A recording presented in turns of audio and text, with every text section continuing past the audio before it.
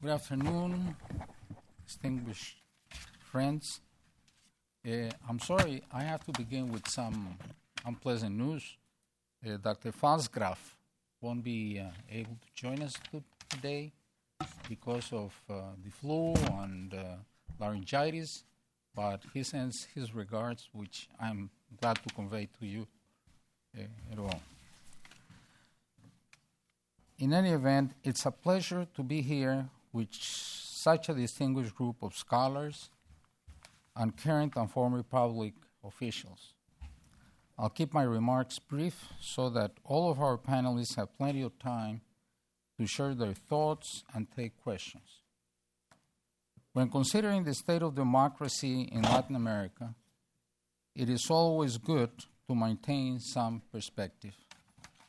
Not so long ago, Mexico was ruled by a one-party autocracy. Brazil, Argentina, Chile, Uruguay, and other countries were ruled by military dictatorships. El Salvador, Guatemala, and Nicaragua were engulfed in civil wars, and only a handful of nations were truly democratic. In other words, compared with the early 1980s, Latin American democracy is doing pretty well. And yet, over the past 15 years, Latin America has become a region divided between authoritarian populism and liberal democracy, divided between 21st century socialism and free market capitalism. Unlike in the old days, when the biggest threat to democracy came from armed guerrillas and military coups, the biggest threat today comes from elected autocrats, that is, leaders who were fairly elected but have proceeded to hollow out democratic institutions, persecute political opponents, and attack independent journalists. Meanwhile, in Mexico and the Northern Triangle countries of Central America, there is a different threat to democracy stemming from brutal drug cartels and transnational street gangs. I'm sure our panelists will have plenty to say about those challenges as well. The trend of elected autocracy began with Hugo Chavez, the late Venezuelan president who took office in 1999 and died of cancer in 2013. After briefly losing power during an abortive coup in 2002, Chavez moved to cement his socialist revolution. By 2005, he had packed the Supreme Court and turned the National Assembly into a virtual rubber stamp. With the help of these institutions, along with the National Electoral Council, the Armed Forces, the Federal Police, and pro-Chavez paramilitary groups, he waged a relentless campaign to destroy critical media outlets, terrorize opposition politicians, and tighten his grip on the Venezuelan economy. Thus, while the Chavez regime was installed democratically, it governed as a lawless dictatorship for the last several years of Chavez's life. Chavez has been dead for more than a year now, but the spirit of his revolution lives on in Venezuela, where Nicolás Maduro has violently suppressed public demonstrations and jailed his democratic opponents. The presence of Cuban operatives has become overwhelming in that country.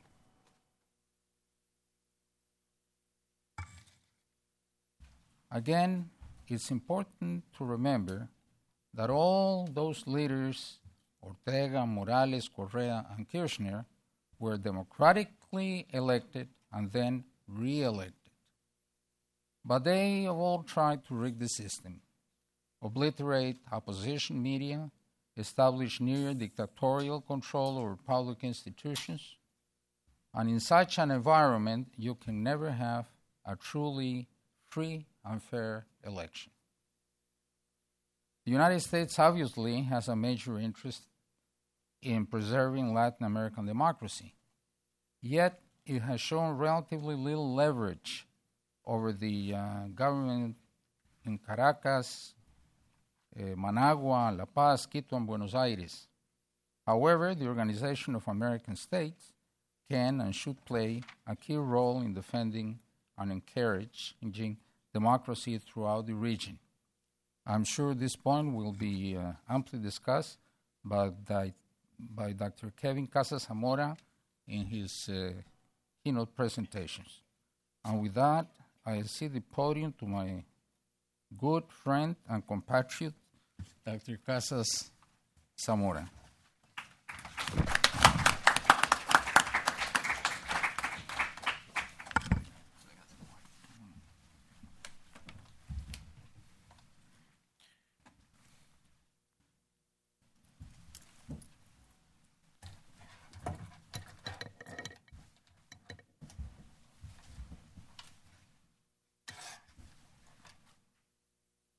Well, thank you very much to you all for being here, and I would like to start by saying what a joy and what an honor it is for me to be here at the Hudson for the first time. And I owe that joy and that honor to Ambassador Darenblum, who's not only a good friend, but a true, I would venture, a national treasure of my country, and someone that represents the best of Costa Rica very well wherever he goes. I'm glad you said that before my boss here. No, it's true. It's true. It really is.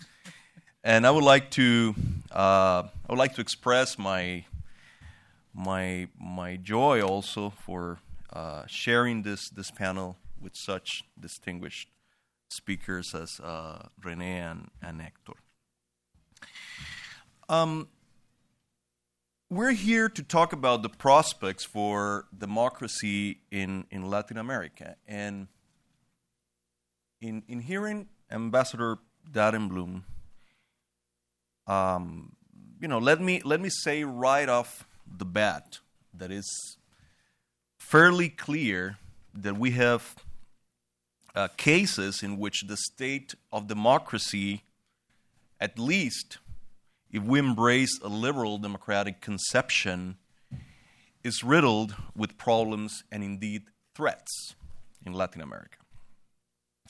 And it is also clear that with regards to those threats to democracy, we are encountering, and here I guess I speak out of direct experience being at the OAS, we are encountering very serious problems in the instruments conceived to collectively protect democracy in the hemisphere.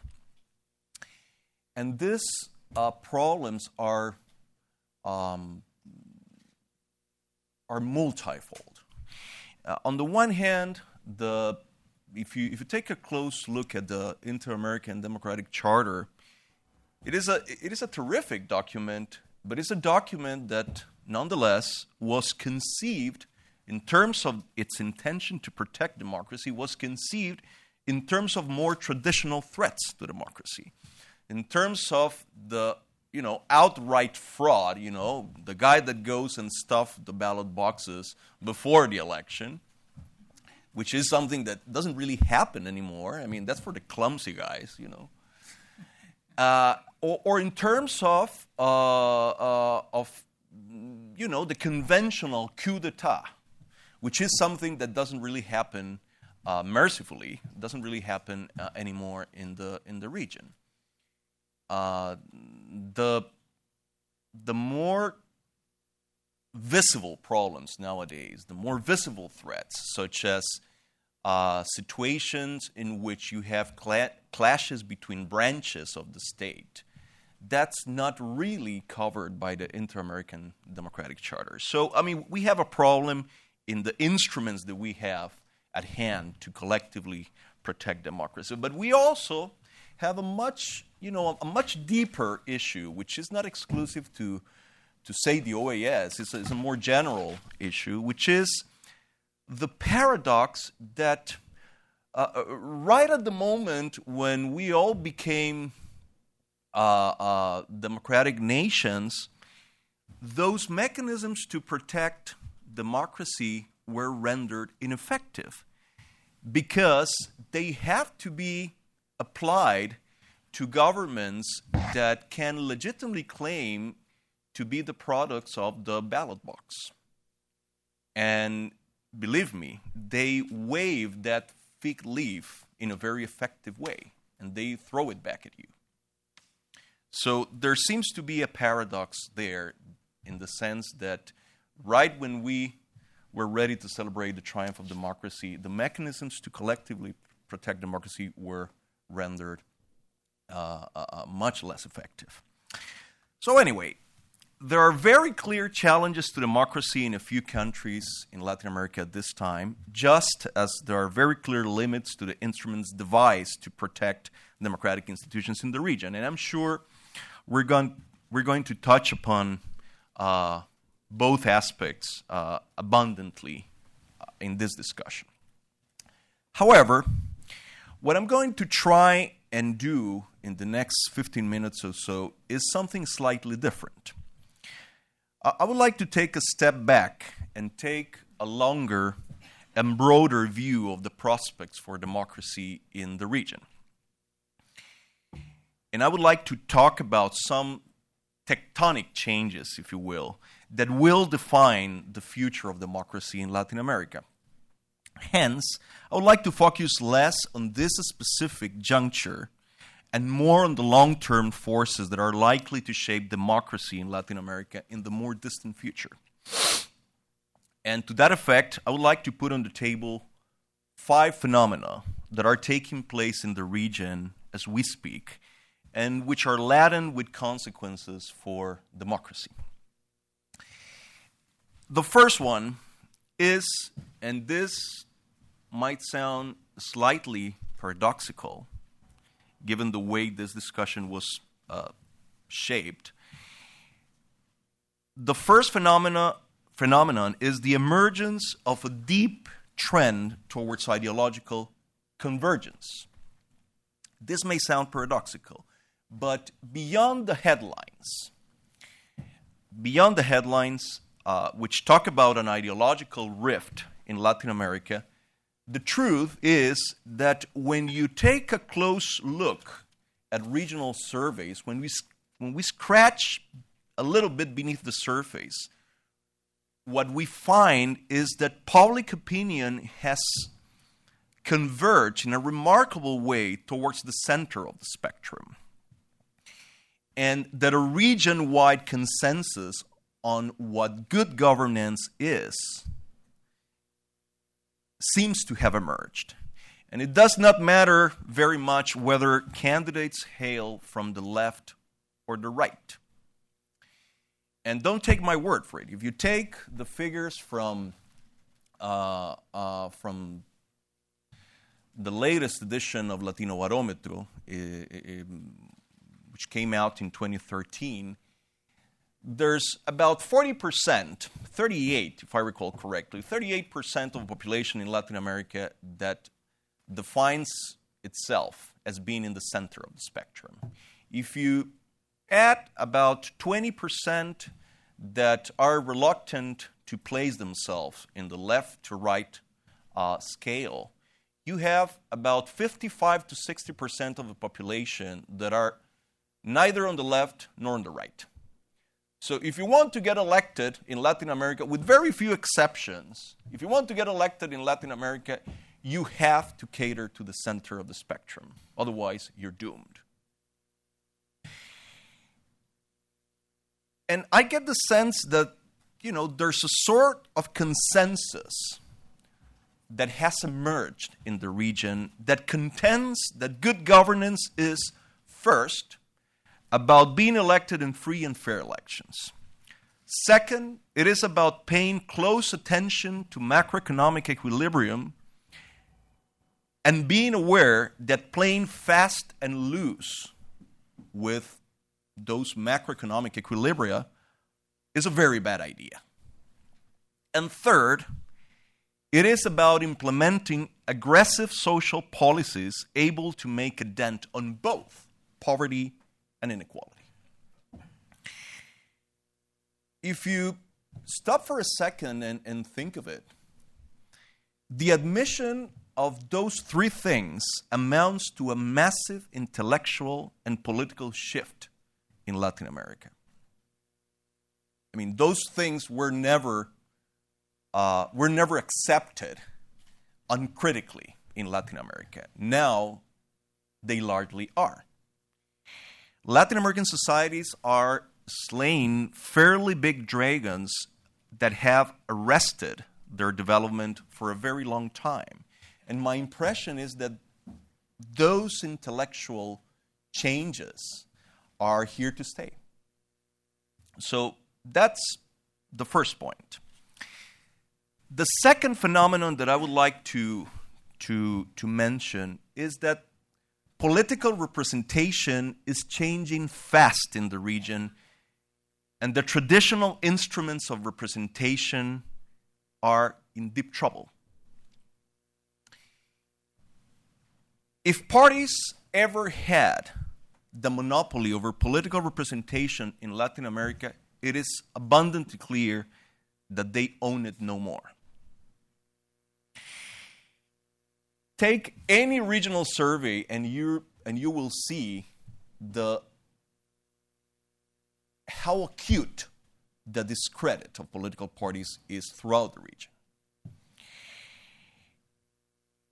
And it's not just that. It's the combination of that with increasingly active, vibrant, vocal civil societies throughout the region. Civil society is much more active, but also much more fragmented. And it's also the fact that mass media have acquired, in some senses have taken over, traditional functions of political representation. And let me ask you a question. If you're, I don't know, some kind of grassroots leader and you have some kind of grievance in your community in Latin America, where do you take that grievance nowadays? Do you take it to the local branch of the political party, or do you take it to the TV station? Obviously, you go to the TV broadcaster. So, mass media have really eaten up into the traditional function of mediation and representation that parties used to have, at least in other places. I'm not sure in Latin America. And to all that, you have to add the role of social networks, which are deeply changing the nature of political representation in the region in a way that have really thrown political parties off balance. Political parties, in a very visible way, have not been able to ride the wave of social networks successfully in Latin America. And that leads me to what I think is a very fundamental question that we have to ask ourselves, not just in Latin America, which is, looking at the political landscape in Latin America, you really have to ask yourself whether political parties were a phenomenon of the 20th century. There's nothing written in the stars about political parties or political institutions in general. When we look at, economic history, there are many institutions that were essential in capitalism that have been thrown into oblivion. I mean, our capitalist economies are very different from the way they were in the 18th century. So it might well be the case that some political institutions are destined to disappear, and political parties might be among them. I mean, no one I know, particularly no one of a certain age, wants to belong to a political party. I don't know if anybody here knows anyone, any young person in Latin America that wants to become engaged in a political party. I mean, whenever you ask them that question, they they stare back at you and, as though you were a Martian. So political representation has really overwhelmed political parties, has gone beyond political parties, and they are not proving able to adapt. The question is, will they? And this is something that I think we need to think about in a much deeper way. And this has practical implications, and I'll give you one example. I mean, something that concerns me a little bit about the Pact for Mexico, which is generally regarded as a very successful experience. When you, I mean, not so long ago, I had the chance to have a conversation with some of the people that, from the three main political parties in Mexico that crafted the Pact for Mexico. And you get the sense that they are utterly convinced that they have enough legitimacy to be able to carry behind them the Mexican society in a road to reform, which in some aspects is very radical. And I mean, all the power to them. I mean, I like the stuff that is in the Pact for Mexico, but I'm not sure whether they have the level of legitimacy that they seem to believe they have. So there might be forces of contestation with regards to those reforms that might become active and might claim that those who are making those reforms do not represent all sectors in society. So this notion that political representation is changing, I think deserves more attention that it usually gets. Number 3, the third phenomenon that I think that I would like to mention is the revamping of constitutional frameworks in the region. In quite a few cases, the constitutional settlements negotiated during the transitions are showing their age and their limits. And if you take a close look at some of the latest political crises that we've had in the region in places like Honduras and Paraguay, the constitutional framework was a major character in the plot. I mean, I could give several examples, particularly the case of Honduras, of how the Constitution became a huge, huge problem in terms of finding an adequate solution to the political crisis and how it became part of the problem. So, to me, it is interesting to notice that throughout the region, there's a visible proliferation of political reforms. You see that in Mexico, you see that in Brazil, you see that in Chile. Now Panama, after the election, is announcing that the president-elect is considering pushing for a constitutional assembly. Colombia will have very significant political changes if they manage to close the peace negotiation. Very significant political reforms will ensue. So there seems to be a regional trend at play here. And I'm convinced that this will be one of the big political stories in the region over the next 10 years or so. The speed with which these reforms are introduced is a thorny issue, and one that deserves attention. Brazil, when they had all these millions of people going out on the street and demonstrating, and as a result of that, a political reform effort was called upon. My impression is that Brazil is a case that shows the effects of delaying an inevitable political reform, given that some of the political institutions that they have are at the root of the corruption problems that people so angrily are complaining against. But also, the opposite is a problem as well. I mean, when you take the case of Mexico, you cannot help but to think that the haste in introducing political reforms and pushing them down the throat of society without carefully thinking through the consequences can also be a huge problem. I mean, this is a field that is laden with unintended consequences. So,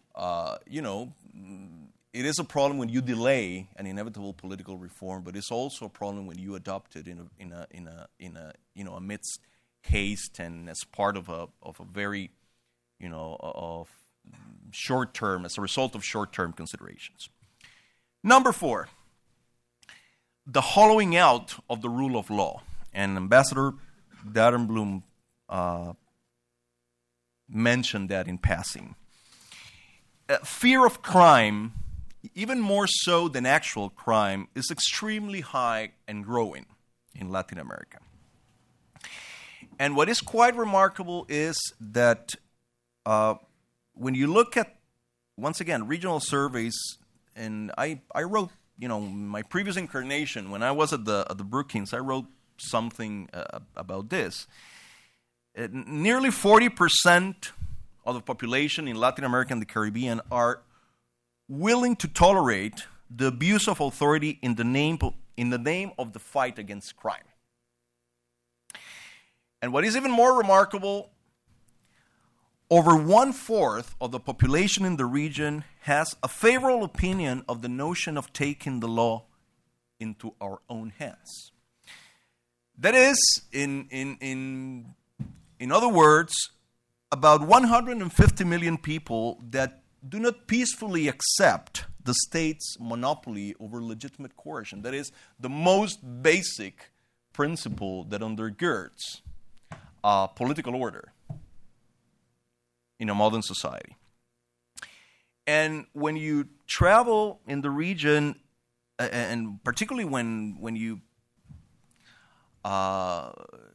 when you deal with election campaigns and so on, which is my case, the discourse of the iron fist, de la mano dura, is never far below the surface. It was, just to give you an example, it was the single biggest issue in the last election in Honduras. I mean, for rather obvious reasons, but what was really noteworthy was how vocal was the invocation of the mano dura approach, particularly by the candidate that ended up winning the election. And we also saw, bits of that in Panama as well. And one of the, when you look at the evidence in Latin America when it comes to fear of crime, one of the striking things, and this is mildly depressing, but is empirically sustained, is that when it comes to crime and to fear of crime, people adapt. People adapt their behavior and simply accept a greater encroachment in their civil liberties and embrace an ever more cavalier attitude towards the rule of law. And what we are risking here is not that for the sake of fighting crime, people are going to consent to their democratic governments being overthrown, but that cardinal principles of the rule of law will be hollowed out. And as a result, democracy will be impoverished. Number 5, there's a very intense proliferation of social demands. As some of you know, just last year it was claimed that for the first time, the middle class is larger in Latin America than lower income groups. This is a first. It's not just that the middle class is larger than ever, but for the first time is larger than lower income groups. And this is, once again, full of consequences for democracy. just to name one, the middle classes in Latin America and everywhere provide the voice that demands the quality in public goods and public services. And when you ask people in the region these days about their expectations, you cannot help but to see the extraordinarily high expectations about the future that have grown as a result of a very successful decade economic-wise for Latin America. So once again, if you take Latinobarometro 2013, 51% of the population in the region believe that the economic situation of their family will improve in the course of the next year, and that figure is 65% for Brazil, 63% in Colombia. So the level of expectations that are part of the political landscape is really quite remarkable. And the problem is that there are very serious problems in the fiscal capacity of the state in Latin America to fulfill the growing demand for better public goods and services. As we know well, tax burdens in most countries, there are a few exceptions, tax burdens are very low and very slow to change. But there's also, and this is a point that I want to stress, there's also the problem of the quality of public management in Latin America. And here, the experience of Brazil is rather ominous. Brazil is a case in which there's a high tax burden. I mean, tax collection in Brazil is about 37% of GDP, which is roughly the average of OECD countries. So you have high tax burden and poor quality of public services. No wonder people are on the street. So the Brazilian case offers a very important warning, a cautionary tale. If people like me, I do believe that tax reform is truly the key, let's say one of the key pending assignments in Latin America. So if people like me are going to insist and to push for more taxes in the region, we better be sure that they will lead to better services, because that consequence is by no means inevitable. And we might end up in the worst of all worlds. So there's a great risk, I think, of democracies in the region being overloaded with social demands. And that calls for many things, but one in particular I think is important. We have to adopt a more sober view of what democracy and public policies can achieve. We have to curb expectations. And obviously, no politician wants to do this because they tend to have this messianic self-perception. I used to be a politician too. They have this messianic self-perception. So a more sober attitude is called for. And it's called for and it's probably accurate too, to be entirely candid with you. I mean, the fact of the matter is that when you think about it, profound social transformations are only rarely the result of political decisions, but of other more fundamental forces such as technological or demographic change.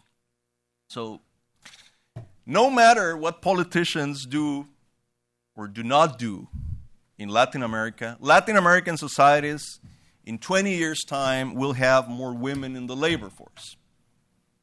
No matter what politicians in Latin America do or do not, Latin American societies will be older than they are now. No matter what politicians do in Latin America, Latin American societies will have more access to information and communication technologies. No matter what politicians do, Latin American societies will be more secular, and so on and so forth. So the truly profound social transformations are not really up to politicians. They can channel in adequate ways. They can affect those transformations on the margins, but they won't be able. I mean, it's not politicians who are going to change societies in Latin America, to tell you the truth. So these are, I venture, 5 traits that will likely shape democracy in Latin America in the near and not so near future. It will be a more consolidated democracy in many ways, but a more besieged one in some other ways. In the next couple of decades, democracy in Latin America will in many ways lead a dangerous life, which is, I'm afraid, the fate of political regimes in society undergoing rapid social and economic transformations. And that is Latin America. Thank you.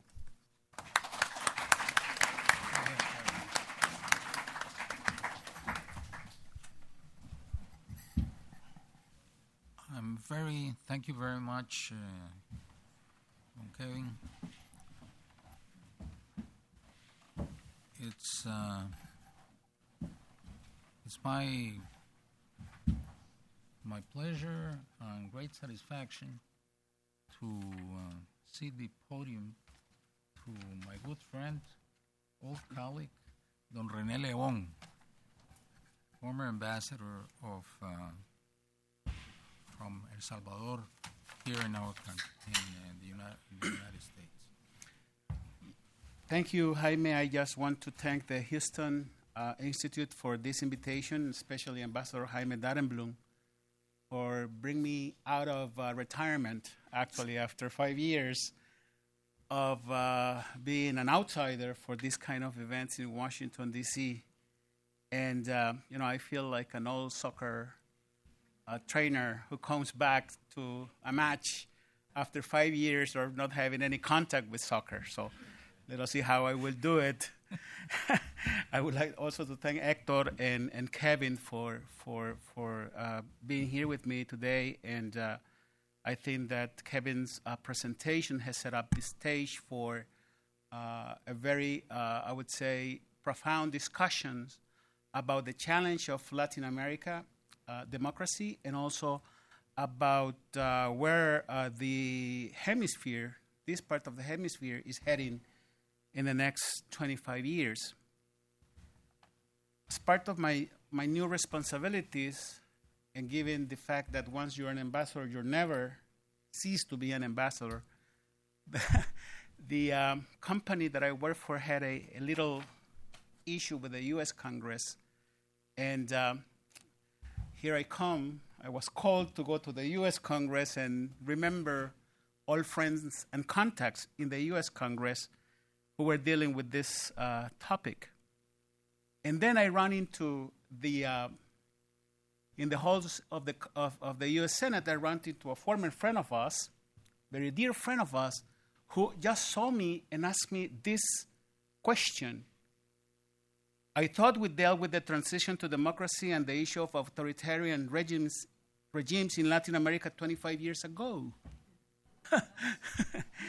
And how come Ortega is still around governing Nicaragua? Where come Chavez, Maduro, Morales, Ortega, Kirchner, Correa, it all came about?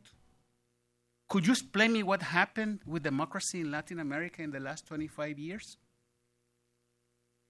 And I said, oh my gosh, I mean, that's a question for an entire conference, a symposium basically. And he put me to the corner and tried to think of, explaining what had happened in Latin America in the past 25 years. And going back to my metaphor about the soccer trainer, I just came up with this soccer trainer from South America explanations. What can I say, Senator? Transition to democracy is long and complicated. The path to democracy is not the same in countries with different backgrounds, culture, history, and economic conditions. And we should focus not only about democracy, but about the quality of democracy. I was not really satisfied with my soccer training questions about such a difficult question that was posed to me, but I think it was a little bit unfair for me to answer what has happened in the region in the last 25 years when we were supposedly to be in a path to democracy, and not necessarily all the countries have ended up in the path to democracy we foresaw 25 years ago. This is a special day for Latin America. We're here discussing the prospects and the future of democracy in the region at the same time that the Foreign Affairs Committee is discussing how to impose sanctions to Venezuela political operators and how to deal with the Venezuelan regime and the problems that the Venezuelan regimes are experiencing now and how they affect the relationship not only between the United States and Venezuela, but between the United States and Latin America. In the meantime, Diosdado Cabello, the president of the National Assembly, lost his visa yesterday. Who was upset today in Venezuelan television? So we're discussing about Latin America. The U.S. Congress is discussing about Latin America, whether the Department of State has or doesn't have a Latin American policy to deal with these issues. I think that the mere fact that there is a commission or the Foreign Relations Committee is looking at this problem speaks of the fact that something is missing in U.S. foreign policy with respect to Latin America. And yet, we keep moving and still hope to advance forward in the path to democracy. 3 newly democratically elected presidents are about to be inaugurated. Today, Luis Guillermo Solís in Costa Rica, as we speak, is being inaugurated as the new president of Costa Rica. Salvador Sanchez Sereni in my own country of El Salvador will be inaugurated on June 1st of this year. Juan Carlos Varela in Panama was elected last Sunday, surprisingly, for some people, the new constitutional president of Panama. President Hernandez from Honduras started his new government in January of this year. And Colombia presidential elections are around the corner. So in some ways, it's business as usual in Latin America. Doing a little bit more of deep thinking about my old senator's friend, a question, because yes, we dealt with that 25 years ago, and 25 years ago, Otto de Tango said that 20 years is nothing. 25 years ago was a long time ago. 25 years ago, I started thinking about and revising what has happened in Latin America in those 25 years. And what has happened in Latin America has been the proliferation of regimes that combine democratic institutions with elements of authoritarianism. Leaders, as a matter of fact, are elected under the formality of free and fair elections.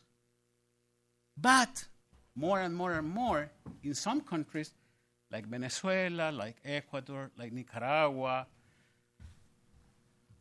and I can add my own country, like El Salvador, under a not so level playing field that lend itself to outsiders and not so outsiders coming into power to dissolve and control Congress or national assemblies to their own power benefit, to grab dictatorial powers to rule by decree, to violate individual liberties, human and democratic rights, in conjunction sometimes with the judicial authorities, to persecute repressed journalists and shut down critical media outlets, to intimidate, incarcerate, and prosecute political opposition leaders and students, like happened just this very day in Venezuela. 292 students were put in jail for protesting against the Maduro regime. commit abuses of state power to win yet more elections, use social programs to buy votes, use the power of the state to win elections, not in a disguised way, in a very clear and systematic way, to eliminate the check and balances in the political system, to promote constitutional changes for indefinite re-elections to personal benefits or political benefits. And it is not that this phenomenon is new in Latin America. It's the proliferation of regimes doing that in Latin America which I think is relevant. Of course, it was done by Fujimori in Peru in early 90s. Of course, it was done by the PRI in Mexico for more than 75 years. Of course, it was done by Serrano Elias in Guatemala. And of course, it has been done in the past if we go back in time even to Perón's time. So this is nothing new in Latin America. I think that what it is new is the fact that it's growing, it's killing democracy, and now even we have a very fancy name for it, competitive dictatorships. Competitive dictatorships where democratic institutions live hand to hand with dictatorial practices, which is what is happening in many countries in Latin America right now. It will have taken me a lot of time to explain my senator friend that competitive dictatorship is what has happened in Latin America in the last 25 years. The development of this problem is actually the biggest threat to democracy in Latin America right now. And Venezuela here is not only, I would say, the most representative case of a competitive dictatorship, but I would say is a special case. And it's special because it is combining competitive dictatorship with 21st century socialism.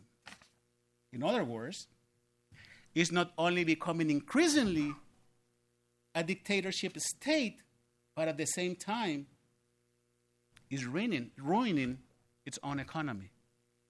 At the same time, Venezuela is right now the economy with one of the highest external debts in Latin America, with the highest rate of devaluation in Latin America, with huge fiscal deficits, unlike Brazil, with rising unemployment and eroding income of the population.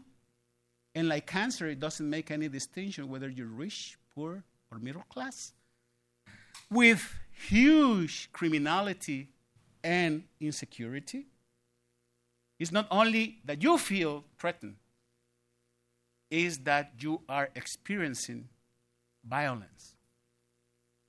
It's not only that the state cannot only protect you, it's that you feel hopeless with respect of one of the basic deliverables for a democratic society, which in this case will be the deliverable of security.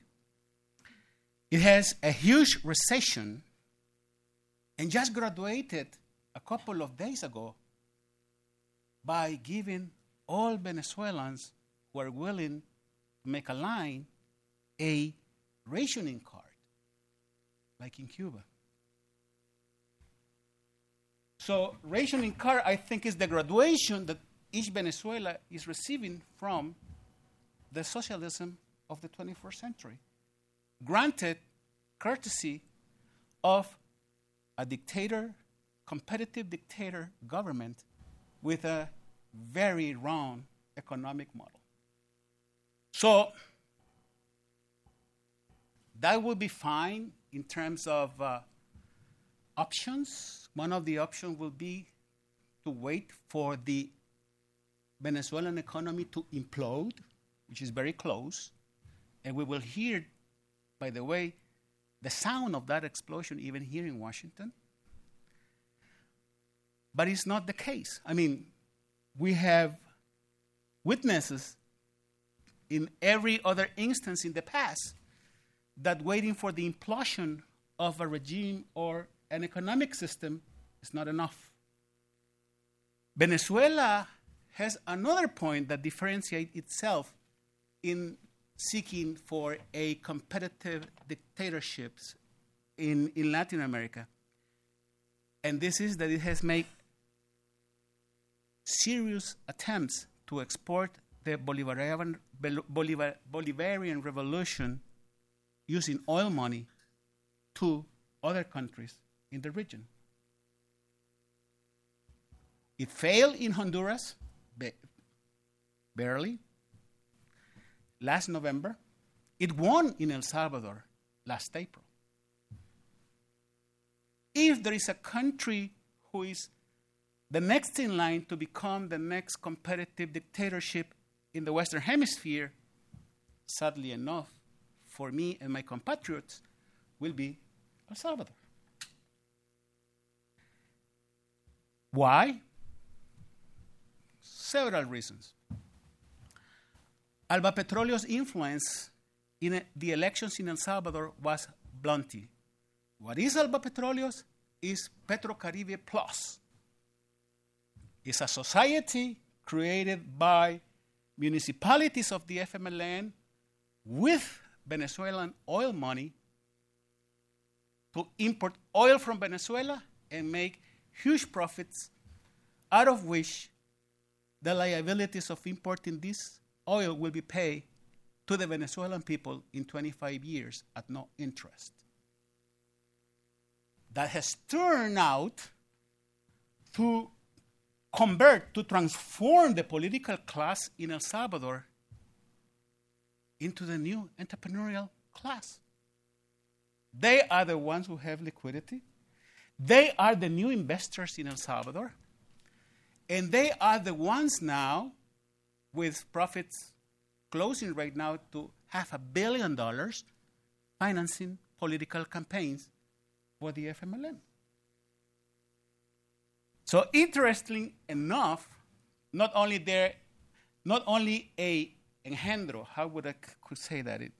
Not only this invention by the Venezuelan regime and El Salvador left has created this money-making machine whose profits are being invested into local politics, but they're also violating electoral rules.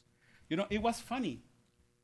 If you saw all the press conferences in El Salvador during the 2 rounds of election, you will see through your TV screens in all forums like this, political forums, that the main sponsor of TV station was Alba Petroleo's water bottles.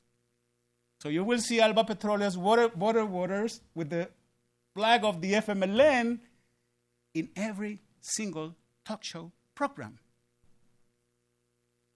inviting people to vote for the FMLN. You know, those are the niceties of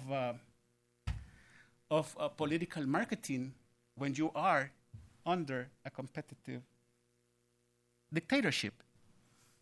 Elect President Sanchez Seren, who, by the way, was kissing the ring of Castro last week, and also was kissing the ring of Maduro, and said that Maduro is his inspiration, his president, and that he will follow his guidance because he's the beacon for the Americas, is talking a very, I would say, moderate reconciliation discourse in El Salvador, inviting the private sector to invest in his government, inviting his political opposition to come and negotiate and establish a political dialogue in El Salvador, while at the same time, he's doing exactly the opposite in Cuba and Venezuela. So, basically, this is bad news for El Salvador, and I think it's bad news for Central America in general. Already the FMLN regime, during these 5 years, during the President Funes administration, has attempted to dismantle the Supreme Court, has talked and promote change of the Constitution to introduce plebiscites and referendums to perpetuate in power. And they were, fortunately enough, stopped by the new political actors that Kevin was signaling, which are basically civil society organizations. Not even the opposition political parties were able to derail those attempts. It had to come from civil society. Good news is that the FMLN and Sanchez Serén won't do anything strategically in the next year to build an open, competitive dictatorship in El Salvador, only because elections for mayors and elections for Congress are due in March 2015. So tactically, it's not in their best interest to start pursuing that objective in the next year. It will be postponed. Wait until a year from now. Wait until the first year of the new elected government in El Salvador is finished. Dante Caputo, like 20 years ago, I think that defined the challenge to democracy in a very, I would say, in one phrase. I love one phrases because one phrases speak more than a lot of discourses. He said, the main challenge to democracy is to stop the slow death of democracy in the Western Hemisphere, in Latin America specifically. And the slow death of democracy is occurring through these competitive dictatorships or hybrid regimes or whatever you want to call it, of which combines the benefits of democracy with the worst of dictatorship. So apparently, if there is a main challenge for democracy in Latin America, is to slow the death of democracy and to stop the consolidation of full-fledged dictatorships. To return exactly to the point we were when my dear senator, good friend of him and me, encountered Latin America 25 years ago. Freedom House, again, who has been quoted here, said that in Latin America, the partially free countries' percentage is increasing, and it will increase. I always have troubles understanding what a partially free country means under the Latino Barometro, because it's like a half-pregnant woman. So 28% of the democracies in Latin America are half-pregnant. We don't know if they're going to deliver a democracy or they're going to deliver a dictatorship. So that's an important challenge. The other challenge, I think, are equally daunting. It will require a lot of work to do and are challenges on itself.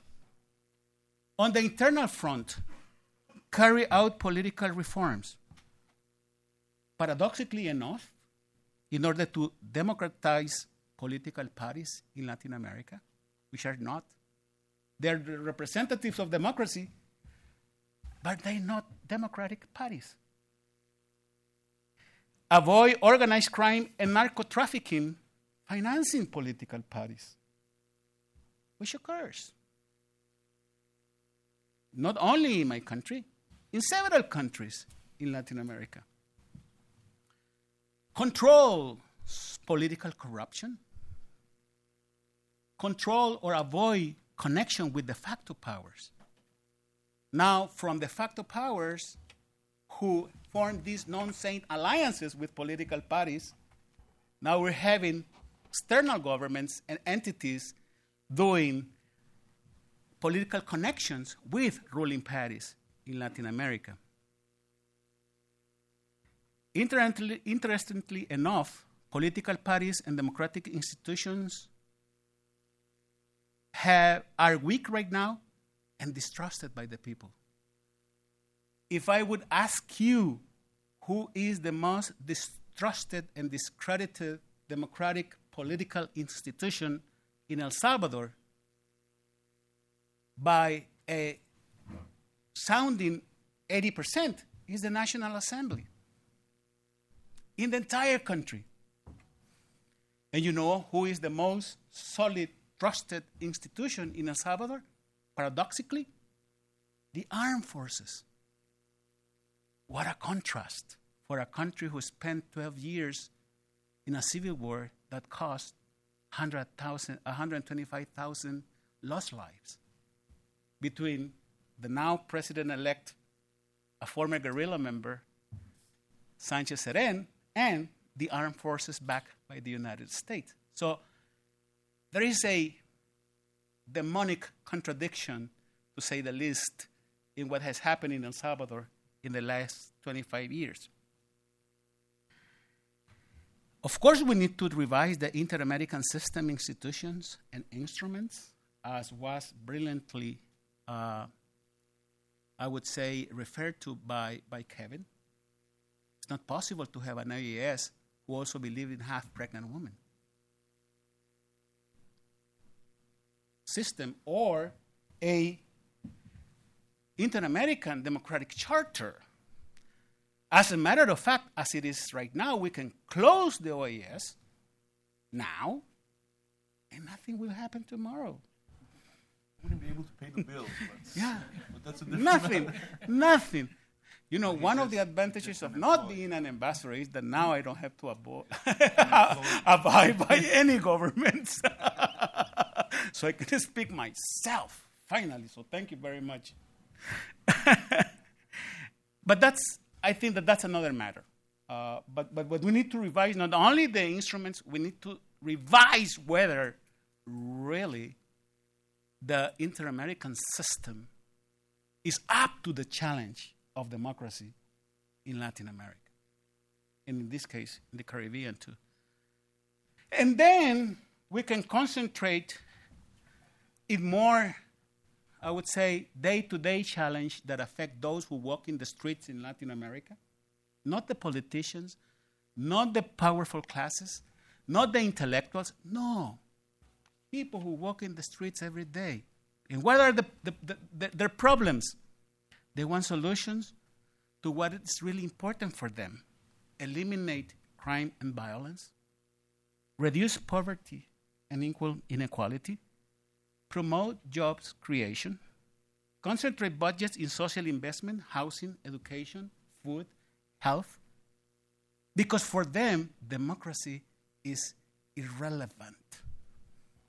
Democracy has not changed or has not contributed at all to solve the day-to-day problems of people. So I would like to close by saying that perhaps the biggest challenge is to avoid the death of democracy in Latin America, but a more immediate challenge is that democracy stop being irrelevant to Latin Americans. So thank you very much.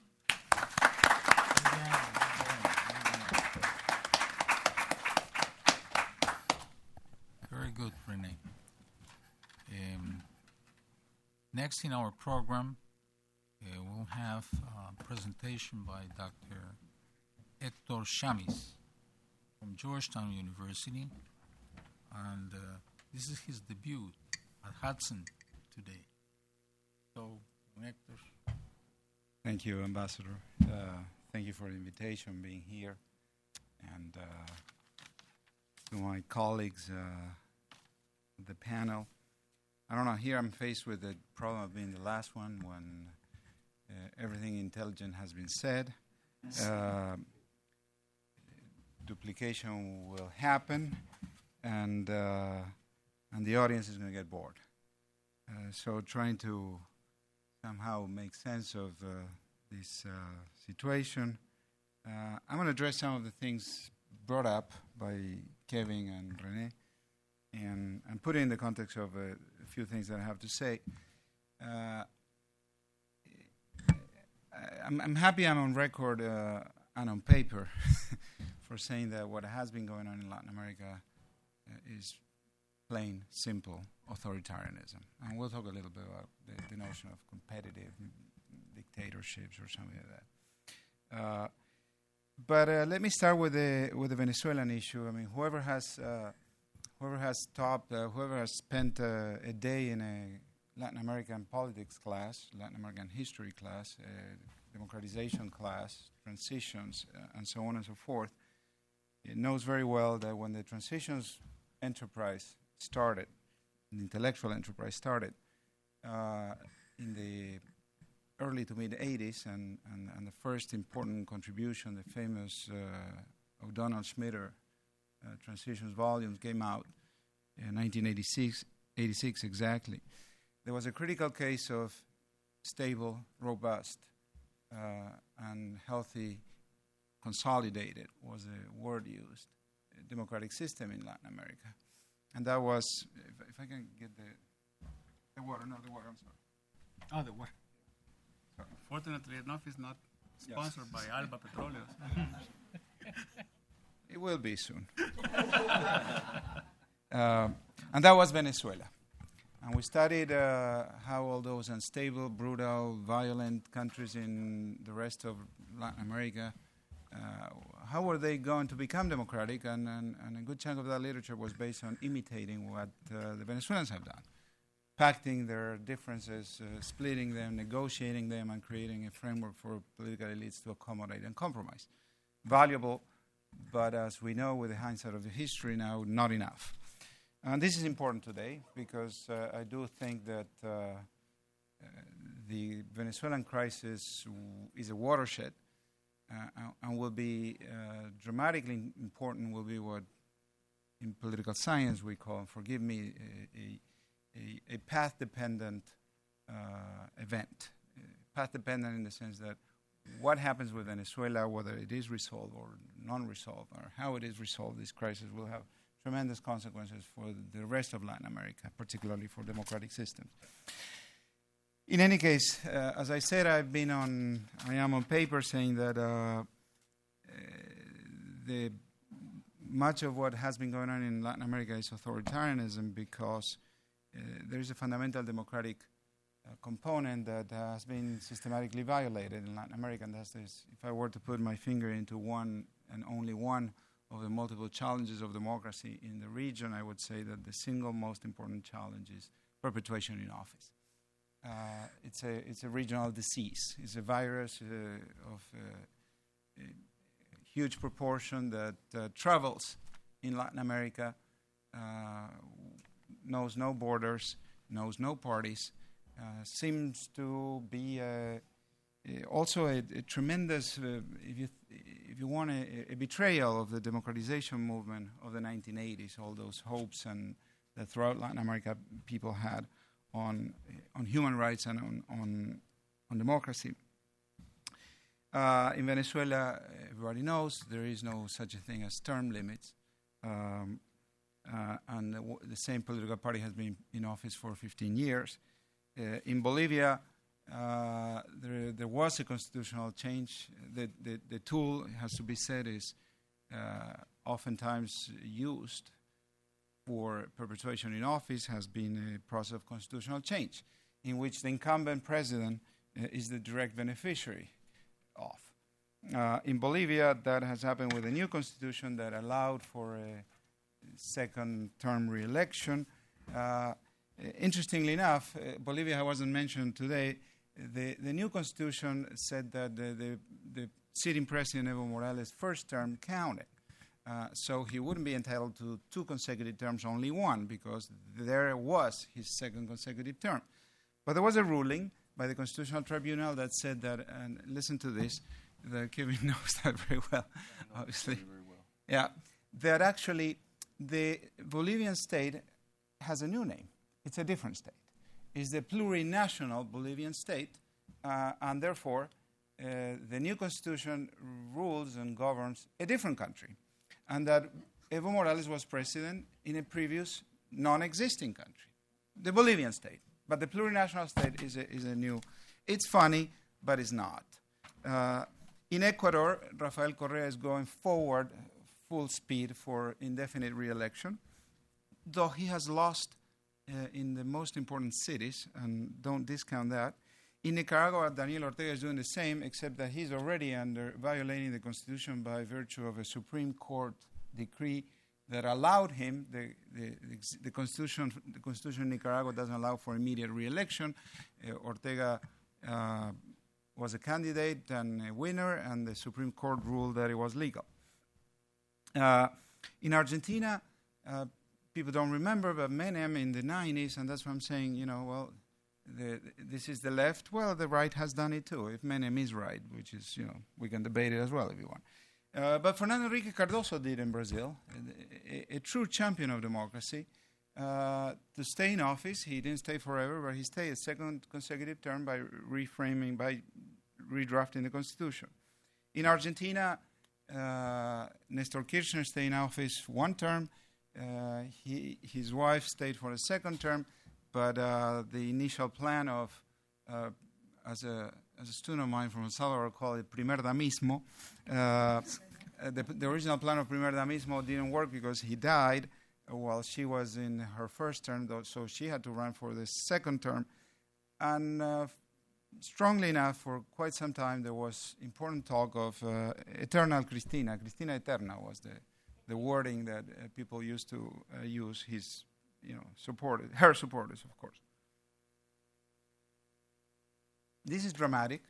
This violates one of the fundamental principles of democracy. It violates its spirit, which is alternation in power. And people would say, well, parliamentary regimes don't have alternation in power, so why not presidential regimes? And the trick is that, well, parliamentary regimes can, and a government in a parliamentary system can end any day.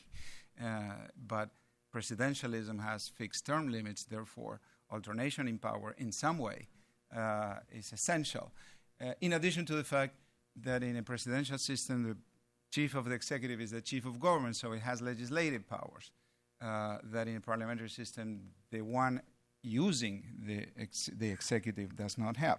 And I'm saying all this simply to highlight that these tricks of perpetuation via constitutional reform lead to two fundamental violations of a democratic system. One is executive discretion, precisely, in a presidential system.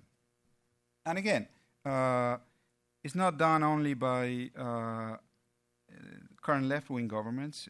In Venezuela, the enabling laws are legion, and that's how the executive legislate.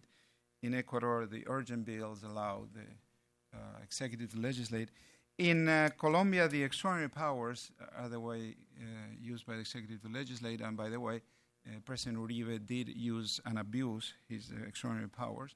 And by the way, he also changed the constitution to stay a second consecutive term and wanted to stay a third consecutive term, except that the Constitutional Tribunal ruled that unconstitutional and stopped the idea right there. So in Argentina, the people talk about the superpowers, superpoderes, that the Constitution reserves for times of economic emergency. It only under those conditions is the president allowed to legislate. Interestingly enough, that was used at the time of hyperinflation, and that was used at the time of deep banking crisis. But that continues to be used by the current government.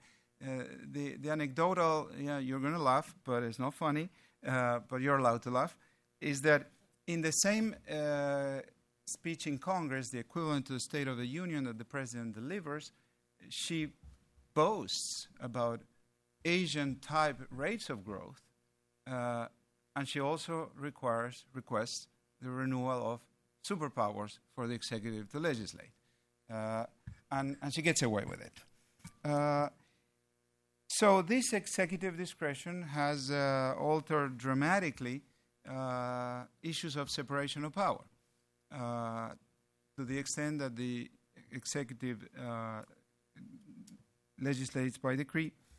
And there is a second-order alteration of separation of powers and checks and balances, the judiciary. It hasn't been named by my colleagues before, but it's the other big problem of Latin American democracy. In Venezuela is the paradigmatic case. The Supreme Court has been packed. But it's not only in Venezuela. It has been packed in Ecuador under Lucio Gutierrez. It has been packed in Bolivia through the enlargement with new judges. In Ecuador, it has been packed by the separation of the Supreme Court with the Constitutional Tribunal, and the Constitutional Tribunal has allowed the president to get away with legislation of dubious constitutional nature, including the recent ley loca, the crazy law that allows the executive branch to regulate content of information and media propagation. The two things, the lack of judicial independence and the concentration of power in the executive, together with the process of constitutional reform tailored for the incumbent president, is what I base my argument on authoritarianism in Latin America on. And there's a third, issue that I'd like to address, hasn't been addressed, luckily, which is the mutilation of press freedom. If Latin America is in trouble in terms of its constitutional procedures, in terms of separation of powers and checks and balances and alternation in power, the situation is all the more critical. The situation is tragic when it comes to press freedom. In Mexico and Brazil, press organizations are regularly targeted by drug dealers. And in Mexico, the situation is dismal in terms of the assassination of journalists and including the high rates all NGOs have reported, the tragedy of violence against journalists when the journalist is a woman, and the particularly cruel nature of that violence. Journalists are regularly targeted in Mexico, particularly those investigating links between political power and corrupt cartels, corrupt drug cartels. This speaks to issues that have been brought, which is the state problem in Latin America, particularly at the subnational level. The state, which is unseen in most of Latin America outside of big capitals. And the local authorities are typically in collusion or captured by illegal criminal international organizations. In Honduras, it was mentioned, number one country in the rate of journalists per capita assassinated.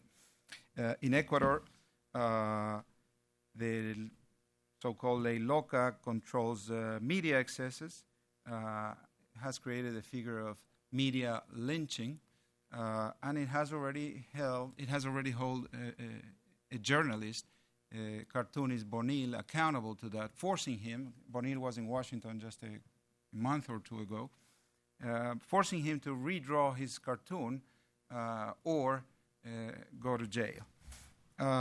In Argentina, the government mounted a political campaign for about 5 years against one media conglomerate on the pretext of concentration and monopolization of information, which is a problem, but simply to make a deal, to be in collusion with another supportive media conglomerate to which some of these licenses and frequencies have been already being transferred. In Venezuela, of course, everybody knows NTN 24, for example, Colombian News Channel, banned and censored, continues to report using webcasts. Apropos the competitive nature of electoral process in Venezuela. Media access in the last election was 25-1 in favor of Maduro against Enrique Capriles. And that with respect to this issue. Another issue that was touched upon, and having Kevin here is interesting and is timely. I think the OAS could do better. The OAS should do better, much better. The OAS should do nothing else than look back at its own history and look at the Inter-American Commission in the 70s, the Inter-American Commission of Human Rights in the 70s, when, regardless of who was in power, sent missions to document torture, assassination, and to interview the victims of that. At the time, the Secretary General was Alejandro Fila, an Argentine. Ambassador Darren Bloom probably knows him very well. And he did exactly that. So there is no reason why the OAS cannot mediate in the Venezuelan conflict. That's the very logic of human rights. That's the very logic of preventive diplomacy, and that's in the manual. The OAS should do better, and we all hope for that. Finally, to conclude, a couple of reflections on a few things that have been said. Number one, political parties that Kevin brought up and René continued. True, political parties are in deep trouble in Latin America and elsewhere. Don't forget that. In the U.S., they're in deep trouble. You run that poll in the U.S., it's exactly the same. You do it in Europe, and it is the same. There are many explanations for that. Number one, history. Parties are old institutions. Most parties have paradoxically good, stable democracies have quite institutionalized party systems. Institutionalized party systems mean parties are old. Old parties were created to represent a society that doesn't exist anymore. Societies that all traditional parties are social movements. And look at European party systems. The Christian Democrats or the Socialists or the Conservatives, they represent certain social constituencies. Societies have become so increasingly heterogeneous, complex, and diverse that those parties cannot represent them anymore. They have a problem with their manual of instructions. Something of that nature has been going on in Latin America as well.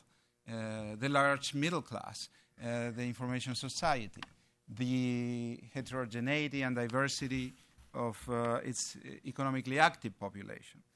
And that is, certainly a problem for political parties. Another important element here is demography. Latin America is also a young population, and the youth votes less in Latin America, as well as in Europe, as well as in the U.S. And therefore, voting less, having a different set of agendas and values, no wonder they don't feel represented by political parties that are 100-year-old.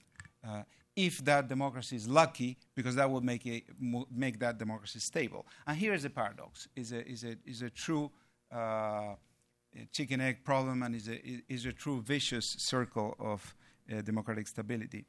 I think regarding political parties, we should also learn a little bit from Egypt. They're in trouble. They don't represent, but they're irreplaceable. Egypt or the Arab Spring. Because none of these groups, vibrant and democratic and vocal and organized, no social media can aggregate interests and identities in a social optimum the way political parties do. They're all particularistic. They're all oriented towards their own narrowly defined identity and values, and they cannot play the game of democracy.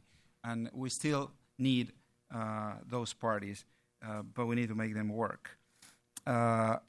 The Europeans are facing the exact same problem, by the way. You look at the elections in national and European Union elections, and that's what you see.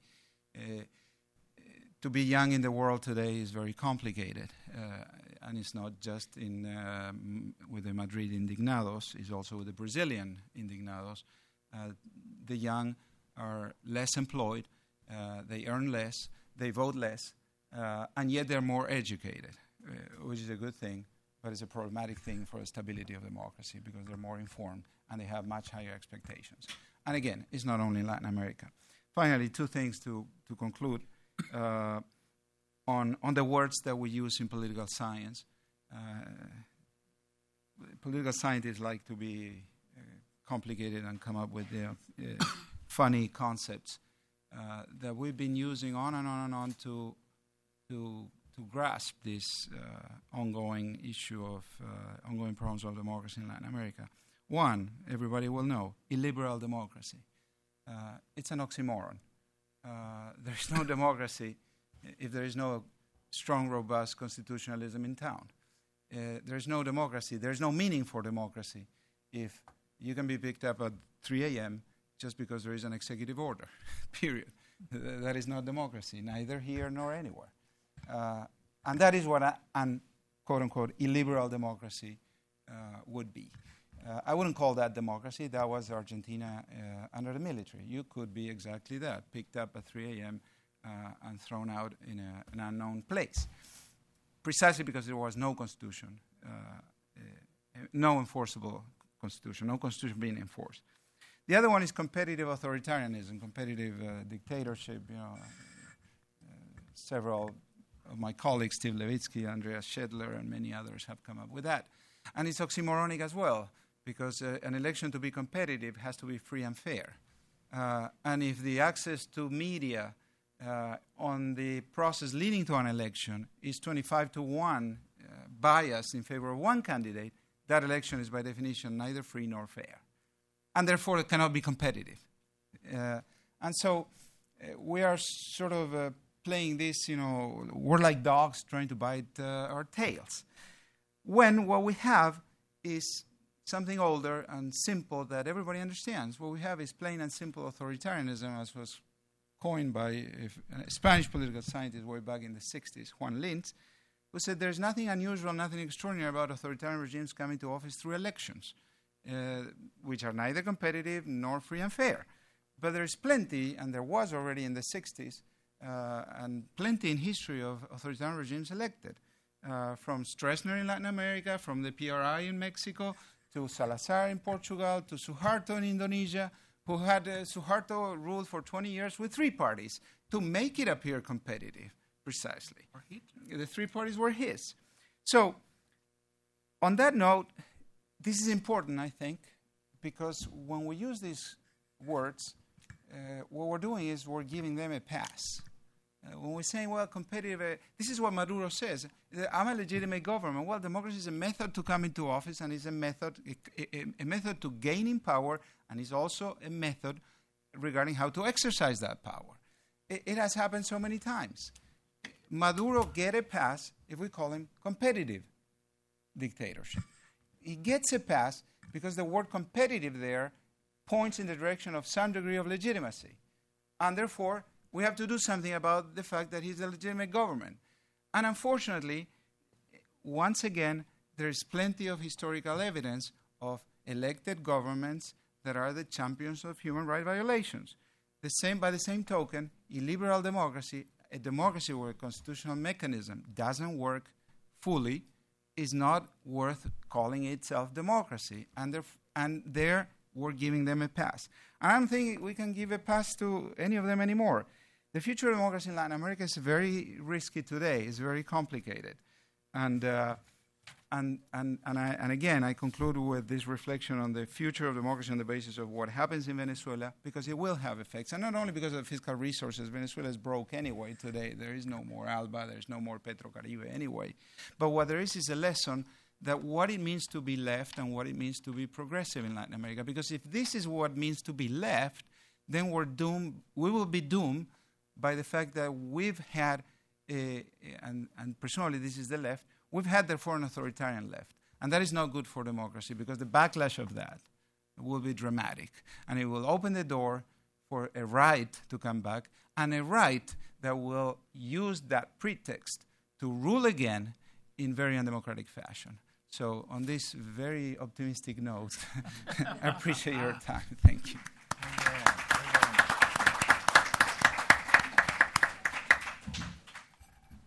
We have a little bit of time for some questions.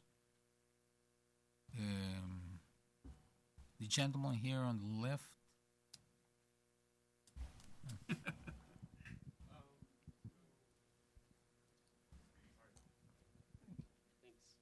and tell us who you are. Well, my name is Emmanuel Devalillo. I am a Venezuelan who is in 1 month going to be back into his country. Actually very frightened to see what I'm going to find because I left 9 months ago and I'm not sure what I'm going to find when I get back. But I just wanted to point out a few things. First of all, I mean, excellent presentations from all of you as expected. But in my humble opinion, I think there are severe methodological problems when you try to refer to Latin America as a region. Latin America is a subset of sub-regions with very different realities, and it is really difficult to get Venezuela and Chile and Brazil in the same bag when we all know how very different their own realities are. So in terms of a very informed discussion, as I'm pretty sure this will be and continue to be, we have to understand that there is no way that we can compare them or get them to be measured under the same terms, because it's not going to get us anywhere. That would be actually replicating the mistakes that the United States has committed ever since the whole region began to transit towards democracy. We cannot overlook the fact that the U.S. foreign policy in the past few years has been inconsistent and ineffectual, and largely that has led to the rampant growth in this sort of petty dictators that have arisen under the not watchful eyes of the United States. So again, challenges and opportunities are very different for each of these sub-regions, and that's not the same to speak about the Southern Cone or the Central American region. For some, the democratic charter is dead even, because there is no point in discussing it further when you understand that the type of democracy that is upheld in the spirit of the charter is a representative type of democracy that has a very, very specific set of conditions that need to be met in order to be considered as such. Right. So if we go back to the charter and you see it's letra muerta, it's that letter, you don't really see it reflected anywhere. My question is, and maybe apologize for the extension of it, so can the OAS save itself? Because we understand that a new document must arise, maybe a protocol, who knows, but is the OAS prepared to face the systematic attacks that these countries have made against the inter-American system? Venezuela withdrew from the Court of Inter-American Human Rights. Nobody said anything. And thus, those elections that were in 2013 were contested, and the results were impugned, and the Supreme Court shut it down, and nobody said anything. But the OAS still recognizes the Venezuelan government as a democratically elected government. So this is actually policy that is at play here, and we need to understand that is the OAS prepared or not to face the challenges that it has brought on itself. Thank you.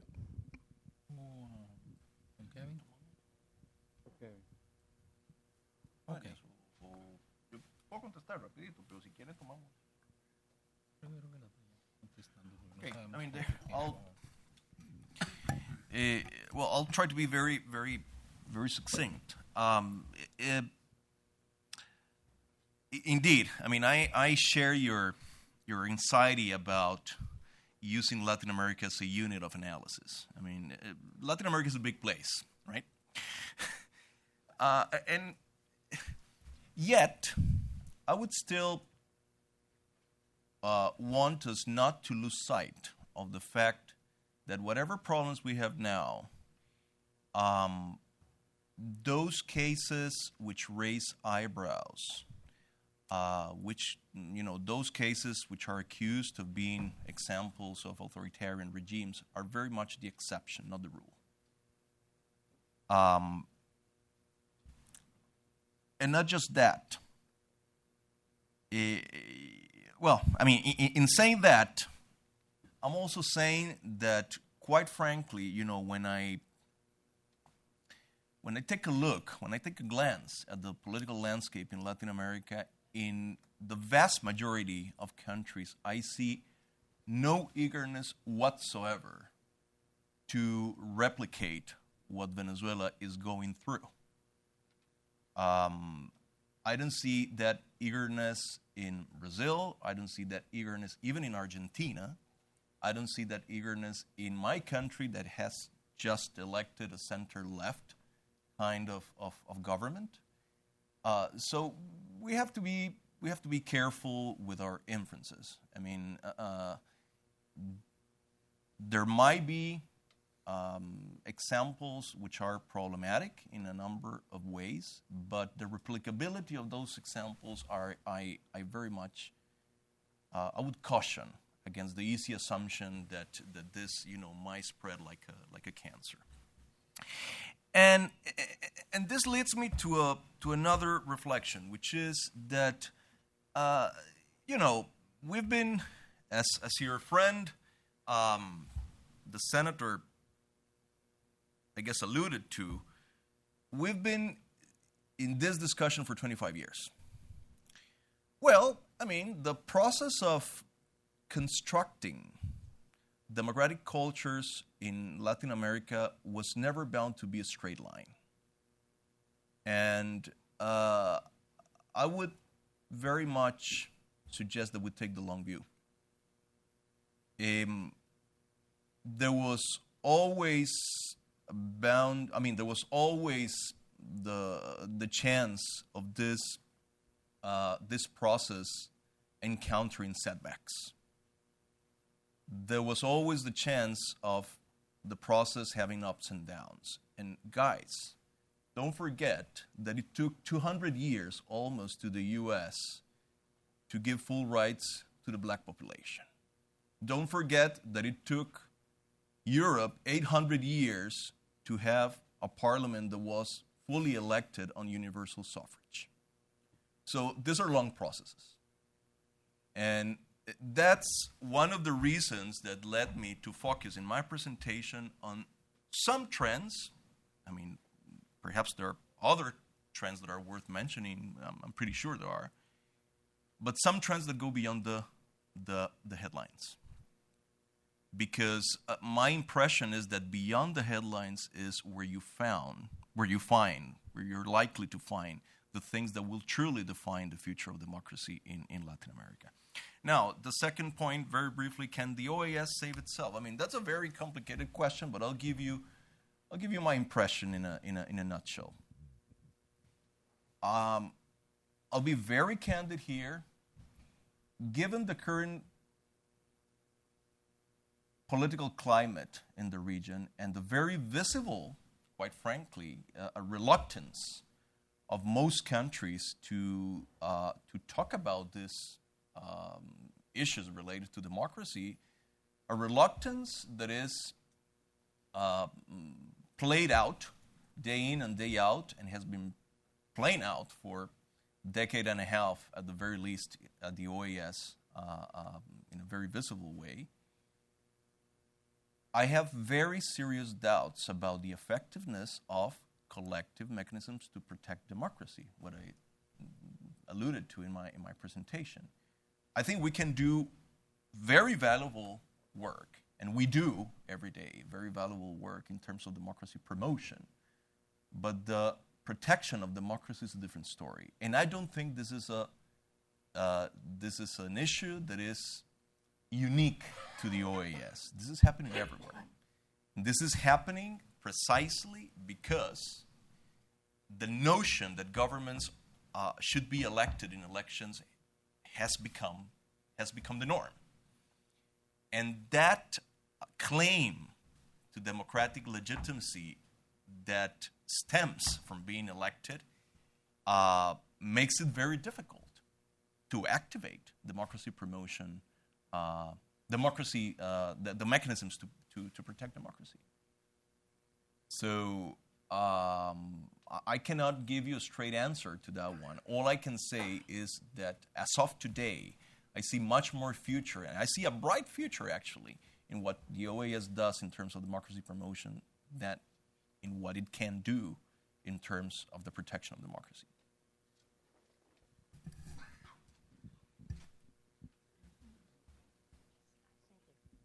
Hi, my name is Karna Bodman, and some time ago I served on the National Security Council staff in the White House.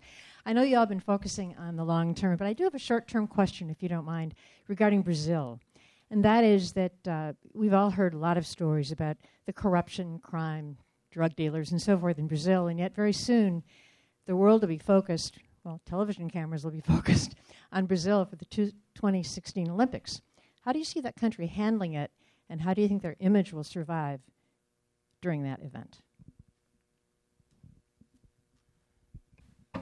Well, we were just discussing this before coming into the podium, and we were discussing that the World Cup, for instance, to talk about the third round, it's a classical situation, juncture in Latin America where government use that month to do difficult things. And most of the time, they get away with crime because people is so concentrated in other things that they don't care whatever else is happening in the world at that moment, except for Brazil. Because I think that we were commenting this, that the country who could not get away with crime in that juncture will be Brazil. And the fact that in Brazil, people feels that democracy is not relevant to whatever they want to achieve, to their aspirations, will be reflected during the World Cup in 45 days. And it will occur because there is a disconnection, actually, between Brazilians' aspirations and the political class and democracy. Same happened in Panama 3 days ago. Varela was in third place. I don't think that anyone could have bet, if there would have been the Kentucky Derby, on Varela last Sunday. And the fact that the government of Panama spent all these billions of dollars building the canal, or actually remodeling the canal, the fact that the government of Panama, for instance, spent all these billions of dollars in resources to get care of the macro infrastructure of the country without paying attention to what's happening to the people, will be reflected in Brazil very soon. Because people see stadiums, people see infrastructure, people see a lot of budgeting resources being spent to host this world-class event, and they have problems having enough income to take the bus or to get food on their tables. So I think that it will be reflected very soon, that disconnection, that dysfunctionality in Brazil. Unfortunately, I think, because I want to see the Brazilians dancing samba rather than protesting on the streets in 45 days. No, I wouldn't want them to see dancing samba at the World Cup. That would mean that we won't be there. You know, you won't be there anyway. Winning it all, but we'll see. John Kerry asked Messi to play for the U.S. yesterday. I want to remind everybody, and in his dreams, of course. No, I think that I agree on the Brazil issue. I think that what happened last summer at the Confederations Cup was a rehearsal of what may happen next month. And I think the Brazilian government knows that very well. And it speaks to the issues of youth and parties and the political system, whether they feel or they don't feel represented, and they don't, clearly. One thing that I would like to add on this issue of parties is that the lesson of the Arab Spring, the failure of the disappointment of that promise, is, if you look around, is the absence of parties. All the energy of civil society in Cairo couldn't translate into a democratic political party, and the only party that could run an election and have representation in the entire territory was not the democratic itself. And we know the end of the story. And the rest for the rest of the countries, the same for the rest of the countries in the region, in terms of the failure, the truncated nature of this movement that created incredible hope about democratization in that part of the world, and it didn't. That's why, we still need the parties. We can't do without them. Regarding the OAS, I think it's not a question of either or. Yeah, democracy promotion is easier than democracy enforcement. Let's put it that way, than resolving democratic crisis. But I think there are mechanisms of, it's not a question of whether Maduro has to stay or Maduro has to leave, for example. I think it would have been an easier question to hold Maduro accountable to his international commitments, which is the respect of human rights, which go which is the nature of human rights as a principle and as a system. Maduro, you stay. You are the legitimate president. But respect the international commitments the Venezuelan state is obligated to. Instead of putting it in this either or, there would have been, and also having a less cumbersome session. I mean, I think the OAS suffer, and I think the human rights movement suffer from the flop of the hearings, right? The Maria Corina Machado's testimony that never happened, and so on and so forth. When step by step the Maduro regime is proving to be an authoritarian system. Yesterday they vacated all the student camps in front of the UN, and by brutal force, moreover. And again, there are two sides. I agree that there are two sides, but the distinction is that one side is groups of civil society with stones, perhaps, with Molotov cocktails. I give that to you. The other side is the state, with access to the coercive apparatus. Is incomparable. The logic of two sides doesn't apply to human rights. And we've missed that ball. We don't have our eye on the ball, as they say, on that issue. Thank you. I have something to say about the OAS. Can I, Jaime? Sure. Very quickly.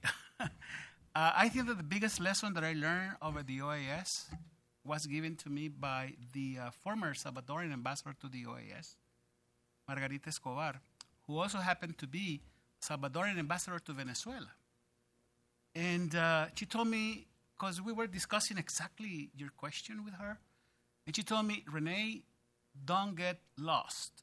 The OAS is what their state members want her to be. It's not what the General Secretary wants. It's not what the ambassador wants. It's what the state members wanted her to be. And I think that what is important regarding that is that the OAS, through Venezuela, is paralyzed. It's paralyzed, and the member states are getting Venezuela to get away with what they want by consensus, by the way. Not by imposition, by consensus. And the way in which Venezuela has bought a lot of willingness is through Petrocaribe. Whether it's causing a big hole in Venezuela and whether it will make the Venezuela economies implode, among other things, there are 18 boats in the Caribbean, if I'm not mistaken, that belong to Venezuela, or 14 boats that belong to Venezuela. So while that reality exists in other countries who are dictatorships, according to the concept by Hector, that I agree with, that means that the OAS should be a club right now of approximately 5 members, 6 members, then I think that explains the I would say, correction path that the Venezuela, that the OAS could follow, which is none, because the state members have decided that they will not on the issues that we have discussed here that are relevant to democracy in Latin America. One word. The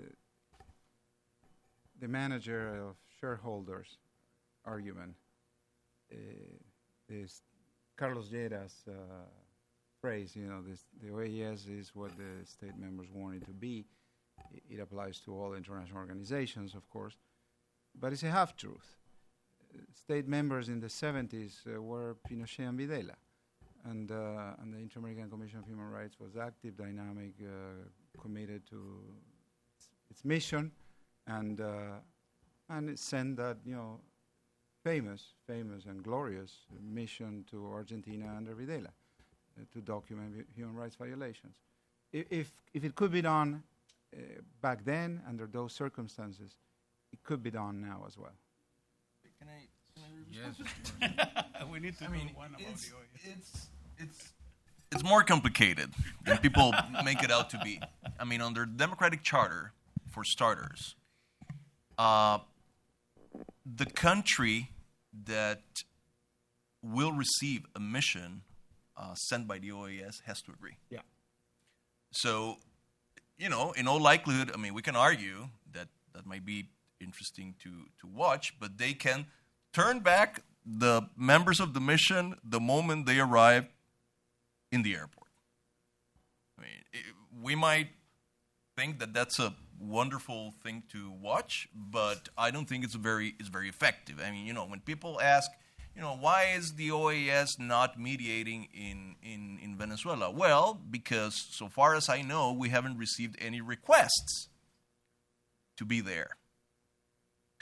And to give you an example, a very concrete example of how difficult and how narrow the margin of maneuver is for the OAS as an institution with regards to these things. I mean, let us agree. I want to state an opinion on this. I have my own opinion, but for the sake of the argument, I want to state an opinion. Over the past 15 years, a lot has happened in Venezuela. Let's put it that way, okay? Some people think it's good, some people think it's bad. I have my own opinion. A lot has happened in Venezuela.